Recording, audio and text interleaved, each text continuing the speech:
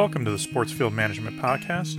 I'm your host, John Committa, Associate Publisher and Editorial Brand Director of SportsField Management Magazine. For this month's focus on irrigation, we bring you the following excerpt from an STMA Conference presentation on the topic of smart irrigation. The speaker, Ben Polimer, is Fields and Grounds Coordinator for the town of Weston, Massachusetts. With that, here's Ben Polimer.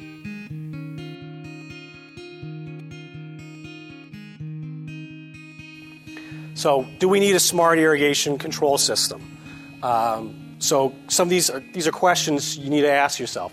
So how many controllers do you have? I have a town, fairly small town in Massachusetts. We had 13 controllers around town.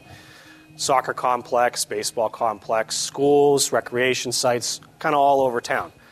How many do you have? Do you have one? Are you a stadium or are you a town? So you need to look at that. Multiple sites, multiple locations. You might have a high school. My high school has 4 irrigation controllers just at the high school. Do they function correctly? Do they work? Do they not work? Are they old? Are they fairly new system? Again, what are you irrigating? Is it sports turf? Is it lawn? Is it landscape plants? Is it all three? And I have all three in certain places. And so can we save money, time, and manpower with the updated systems? And then a lot of this involves a site analysis. So saving time. So on Fridays, when I started working in Weston, Fridays I would go, I look at the weather and I say, okay, it's going to rain on Saturday, so I'll shut the irrigation controllers on Saturday. Should be good for Sunday, will be good for the rest of the weekend. So I would drive around 13 sites around town, manipulate the dials, right? It used to take me half a day to go and do that. These systems, I can use my phone, I can use my iPad, I can use my desktop computer and do that all at once. So is smart irrigation going to help that? Probably not. That was in 2016. We had a very, very awful growing season. It was a terrible drought year, and that was from unnamed source in Massachusetts. Again, is smart irrigation going to help that property? Probably not. There's a bigger infrastructure to look at there. Here's one of my fields at the high school. He came in the morning. You look at that. That looks familiar to some people. What is that? Anyone know? What happened? Anyone? Stuck valve all night, right? Ran all night, right in the middle of the field. Yeah, there's not a lot of turf on there. I get it. Central control will help prevent this.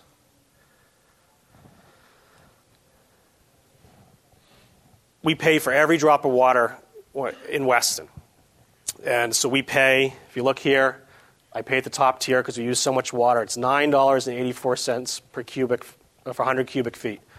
Here's the math for you, all right? 1 cubic foot, 7.5 gallons. So that zone, right, we go back, there's 4 heads on this zone.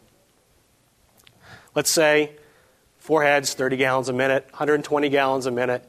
We're supposed to go on at 10 o'clock at night. I come in at 6 o'clock in the morning. That's 8 hours that thing ran, right? 157,000 gallons from that stuck valve. 77 cubic feet. That stuck valve cost me $750 that night. That's real money, right? That's real money when you're paying for water every single night. $757. How can I go to my boss and say, right, what we're looking at for bills, if we had that multiple nights, what's the issue? What's the problem? By the way, that's what that field looks like now, a little better than it did from the original picture. And that was in October after almost a full year of wear. So again, so let's talk a little bit, multiple controllers, multiple locations. So there's a couple different things. Again, stadium, you might have a single location, single controller. Makes sense? Then you have a single location, multiple controllers. So like my high school and my middle school. We had 4 controllers at the high school, 2 controllers at the middle school, single location, multiple controllers. Or my total town-wide facilities, multiple locations, multiple controllers. Makes sense, right? So we have smart control and central control. So here's kind of the difference. One site, remote access, flow, is smart control. multiple sites with that remote access, the flow, and we'll get into these, is central control. Central control is being able to multiple sites control it in one source at once, right? I take my iPhone, I press the off button, all these controllers go off for the night.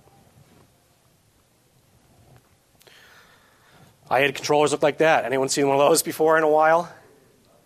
That was my football stadium controller. Does that work for certain situations? Yeah, sure, it does. It works. It's still hanging there. It works.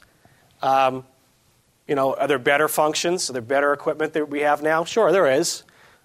But that's what the field looks like today. I don't need a controller. It's plastic. It is what it is. But, I got this field, I got that field, I got another field back here. So, again, new controller, $200, might have better features than what I had with that one. Do you need a smart control for one stadium? Maybe, maybe not. So let's talk about these smart functions.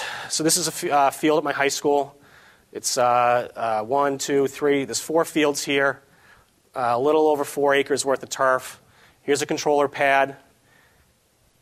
Here's the valves, boxes, and we'll go through what each one of these do. So again, smart functions. So we have remote functions, we have flow sensing, rain, freeze, wind shutoff. We have ET, we have master valves, tracking and graphing, reporting, and then I'll touch on this one here, the personal assistant enabled, a little later. But we'll go through each one of these. So again, mobile access, desktop access. I have a Rainbird system. Everyone has their own type of system. This is what mine looks like. So if I sit at my desk, this is what the desktop looks like. I go on my iPad or my iPhone, it looks like this. Certain functions, and every manufacturer is different. Certain functions you can do on this, but not that, or vice versa. So you have to look at all the different systems. Great opportunity to talk with the trade show tomorrow, talk with the different vendors. Everyone offers different features. Some are good, some are bad. You just got to, look at it. So how are we going to control all these controllers? So there's Ethernet, Wi-Fi, or cellular. We decided to do cellular. You can see that's a little antenna, and we'll talk about that a little later. So the control system has a SIM card in it. SIM card is an AT&T SIM card. And we pay every year for each controller. So why did we do cellular? Ethernet isn't accessible everywhere in town. I have some places we could have wired in, or Wi-Fi. Cell phone was the best option for us. Unfortunately, cell phone coverage in our town is very poor. You got to kind of weigh those things, and we'll talk about why we went with some of the external antennas. There is a cost to host that every year. It's about $100 per controller that I pay. But in turn, I have another set of eyes that's looking at my controllers and seeing what's going on. I pay an outside company. They manage it and host it. But again, it's another outside pair of eyes looking at seeing what's going on at our facilities. And we'll talk a little bit more about that as we go on. Yes, it's a yearly reoccurring cost. When we started doing this project, told my boss, I said, this is an increase in our budget. We're going to need $1,300 a year, basically, for the 13 controllers. Again, subject to cellular signal, and external antennas are a must. They are short dollars, the external antennas, compared to the entire project. So I highly, highly recommend it, no matter what. If the controller is an inside controller, outside controller, antenna and an antenna wire is $130 or so, do it. Do it no matter what. So flow sensing. So you can see that picture. That's a flow sensor in the ground. These systems work best when you have a flow sensor. As soon as everything kicks on, you're managing flow, you're watching flow, you know exactly what's going on every day. You can have smart control systems without a flow sensor. I highly recommend you have flow sensors in your system. So I get reports. I have a daily, I have a monthly total. The flow sensor, I have high flow alarms, like that. If I go back to that picture where I had that stuck valve, that's a high flow, broken head, lateral, main line. This will sense low flow. This will sense any valve issues. If I have a valve that's slow to close, right, the diaphragm's not working right, this will know with the flow sensor because it knows things are going to go on and go off. It will learn flow with pumps, and I'll talk a little bit about that. We put a couple pump systems in for our systems, and this will learn flow with the pumps. One of the big things is running stations for flow. So what does that mean? It's optimizing that watering window. So if I have a pipe, so one of my at my high school baseball field, we have a 3-inch main line. It's a lot of water. We can go about 180 to almost 200 gallons a minute. So if I set the flow for 180 gallons a minute, the system will automatically run a combination of zones equaling that 180 gallons a minute. So I'm optimizing that flow. That means my watering window shortens. That means I water at night. As soon as it gets dark, we water. So instead of watering 6 or 7 hours a night, I'm shrinking that watering window way down, right? So less disease pressure, less moisture on the leaves, optimizing that watering window. And then there's also potential increasing pump efficiency and pump life. Pumps are not my forte. We have very fancy pumps, I'll say this. I'll show you a picture of them. They're a German pump. Supposedly, the better flow you have, the more consistent flow you have, longer life for the pump system. So that's what that flow sensor looks like. And this was a quote from the manufacturer. And so it says, a broken 1.5-inch PVC pipe running at 50 psi, discharged over 10,000 gallons in 30 minutes, 168,000 gallons running for 8 hours. Kind of makes sense, right, when I was showing you the picture that we had. Flow sensors are capable of detecting these leaks to prevent water loss. This is an easy sell to people looking at the cost of water, if you're paying for water. Like I said, for us, we pay for every drop in town, whether it's some residents do have wells, most do not. We're all on municipal water. It's real cost. Rain and freeze and wind sensors. We did not do a wind sensor. I looked at a full weather station that would be compatible with our systems. Full weather station is $12K. Big money. So we did one of these at each site. Again, I'm not promoting Rainbird. We just did it. But that's a rain, freeze, shut-off sensor. And it's right here on my middle school. Battery life on these have gotten really, really good. Manufacturer says I can go 6 years before changing a battery. So battery technology is pretty good with these now. They still have those discs. They still swell up when they have water. I think they've redesigned them. These work excellent compared to the old style ones. Other thing is freeze shut off. These have this little pad here, and I can set when it can go on or off based on freeze. Manufacturer normally has a manual setting of like 38 degrees.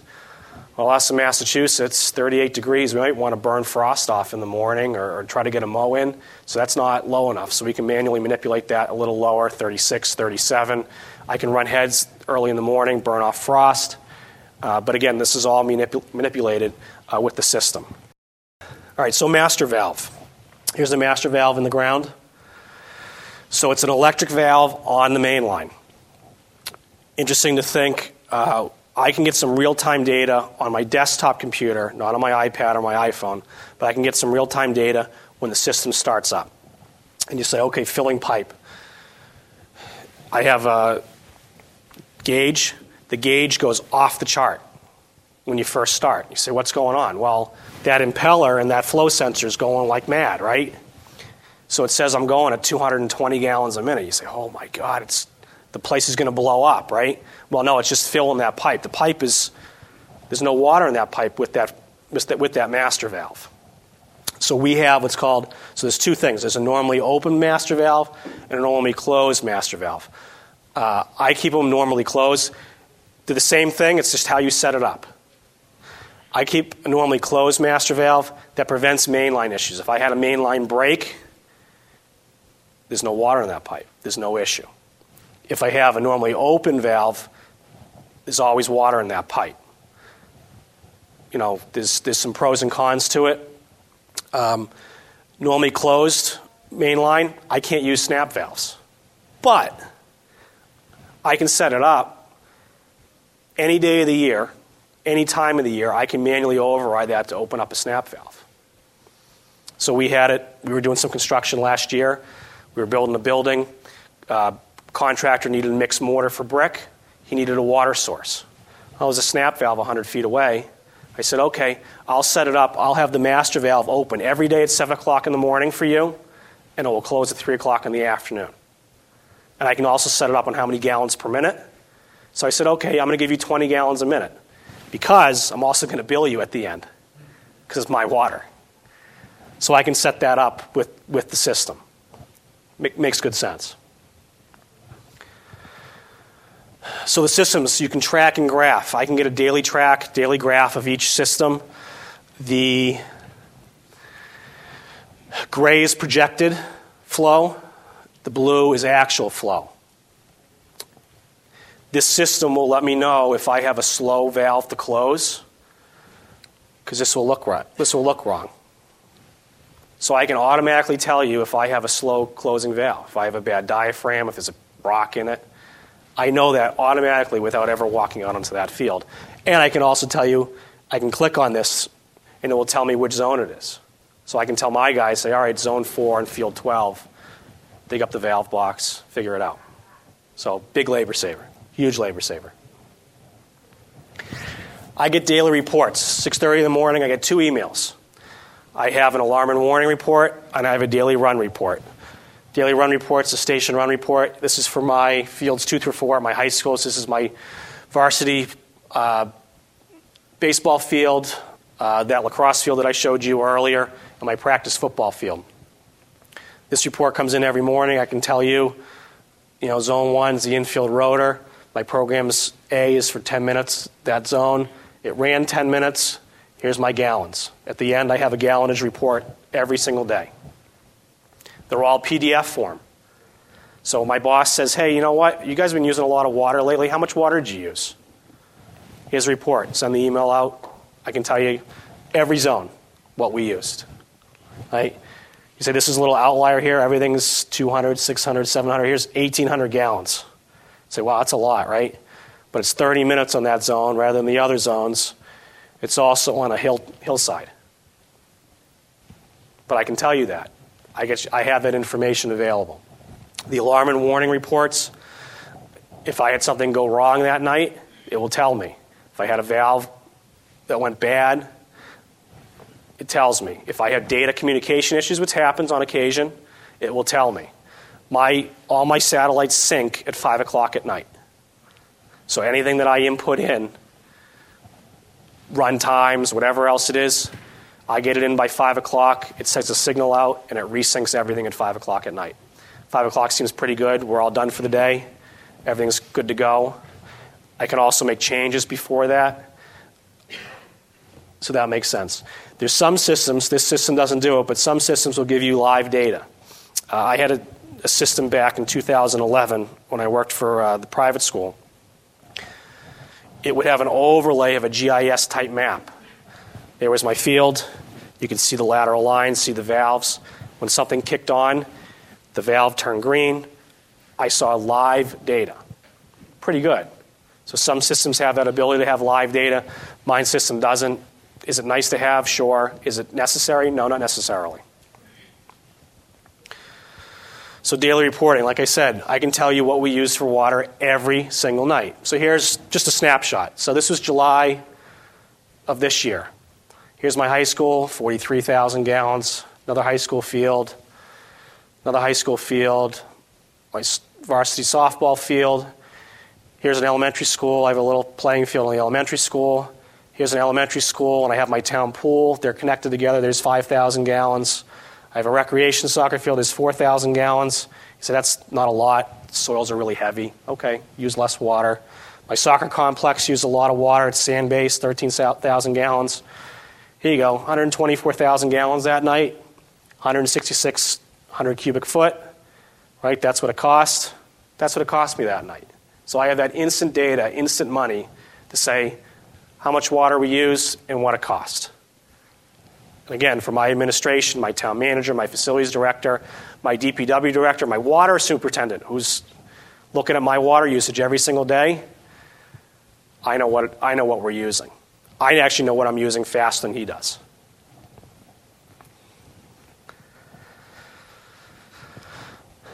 So the last one is that event log report. This is the warning or alarm report that I get. Again, 6:30 in the morning. If you can see this one, it says water is prevented by sensor. It rained that night. So at my elementary school, the rain sensor clicked off at 8:12 at night. That's when it started raining at that side of town. The high school, the sensor clicked off at 8:37 while the storm was moving its way through. All right, so we'll talk about developing specifications. So, you need to figure out what systems you like and the features without naming a brand. That's how we operate in a municipal setting. We can't say I want Rainbird or Hunter or whoever it is, but I need to say exactly what I want and what it wants to do. And it's always a balancing act on how to write specifications. And I've only been doing it for a little while, and I'm not as good as Dave could be or Ryan, but it's all takes time. We do what's called approved equals. Sometimes are they really equal? No, not necessarily, but we have to give approved equals, and we do that. We have all these systems installed now, so when I install a new system, irrigation system we did last year, I have proprietary equipment. I buy the proprietary equipment, the controller, the flow sensor, the master valve.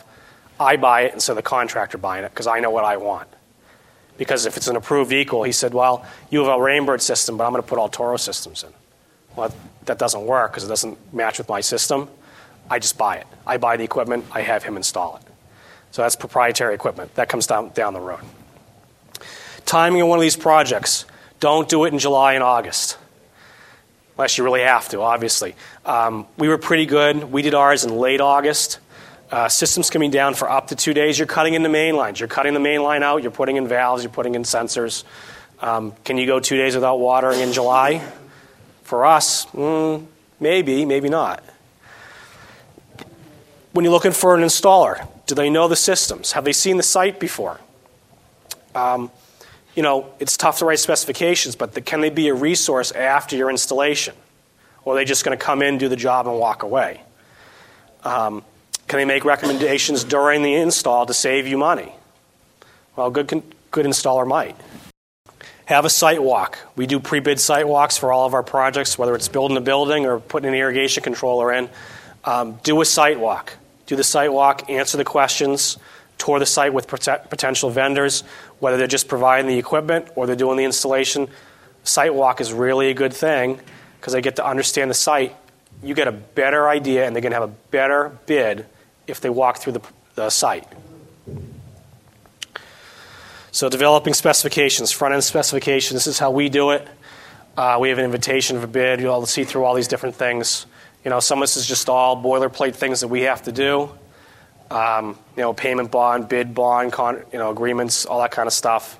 Similar project experience is probably the most, that one, and project references, right? Are they a qualified guy or are they not? Have they ever done this before or not? Right? Can you make a phone call and say, how did it work out for Dave in Lexington? And he said, great. Or you call someone else and you say, no, they were awful, right? So similar project experience and project references are unbelievably important. And I say that no matter if you're doing it for a private or public bid, get references. Get references. So scope of service. So we'll talk about irrigation, central control, installation. That's kind of like our main thing. Project schedule. How long do you want this to take? Is this a 45-day project? Is it a 30-day project? Lay it out right there for them. Give them your expectations. Site conditions. What are the site conditions? So in my bid, I laid out, I said, okay, here's 13 sites. Here's the size of each main line, and if it had a pump or not. Give them more information. The more information you give these potential vendors, the better the bid's going to be. Right, guarantees, really, really important. Do they guarantee their labor after install? They better. We always ask 1 year guarantee on their install, and then also for Linda, manufacturer's warranty. Give me the manufacturer's warranty for all the equipment, and that's important. We also always ask for that in writing. I ask for it in a notebook. I also ask it in PDF form, so I have it available. And then, technical specs, and we'll go through that.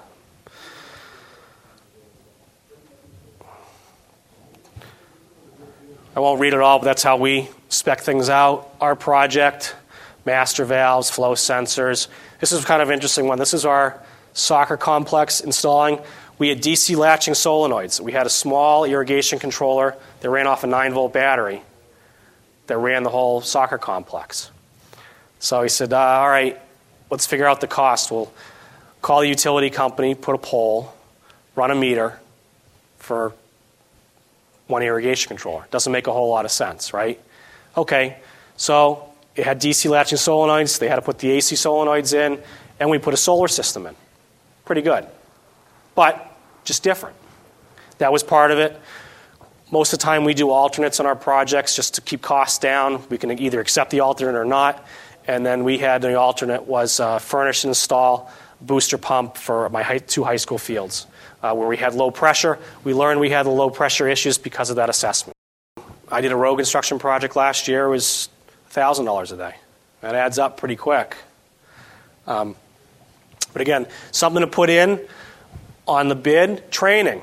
Will this vendor offer you training, or are they just going to install the system and walk away? That's really important. How many guys you want to have trained? You want to have me? You want to have my whole grounds crew trained? You want to have my secretary trained if I'm on vacation to be able to turn systems off? Are they going to install the software on my computer? That's all important things to think about. Put that training piece in your bid specification. So, kind of wrapping up here. How do we use our system? I had some previous experience with central control, and that's not really typical. A lot of people don't have a background or have used central control systems before. I used kind of one of the first generations, 2010, 2011. They work great at the time. Blow them out of the water now 8, 9 years difference. Again, like I told you, weather-based irrigation on landscape areas. I don't use ET on sports turf. We will this year for some recreation sites. I think it's the one we'll start looking at it. Again, the central control, one-click shut-off. One click, we shut off all our systems in town. Really easy. The daily emails can pinpoint issues in the field, valves. I can send the crew out. I have that information readily available. If it's a larger issue, I can have my contractor come in. Here's the information ready and available. That big thing for sports turf, that water window, we're reducing that water window 6 to 7 hours because we're optimizing flow. Big change because we're optimizing flow. I have less leaf wetness, and when we're mowing at 6:30 in the morning, it's not as wet. We use that municipal water. Again, I can give town officials, my boss, up to the minute water usage. Really, really important. When we're paying for every gallon that we use. No more driving around town changing controllers for the weekend. That rain freeze sensors, they work till I hear otherwise from other people who've used them for a lot longer than I have. But they work. They really do. Here's a design we're currently working on. Here's our JV football field. You can see the zones. And we'll optimize those for flow. So again, kind of a wrap-up. What did we learn? Better understanding of the decision-making process, I hope. To install smart irrigation systems. Understanding the smart controller system versus the central control system. Inventorying your system is really, really super important. Have that assessment done. Have someone who does it all the time do the assessment for you.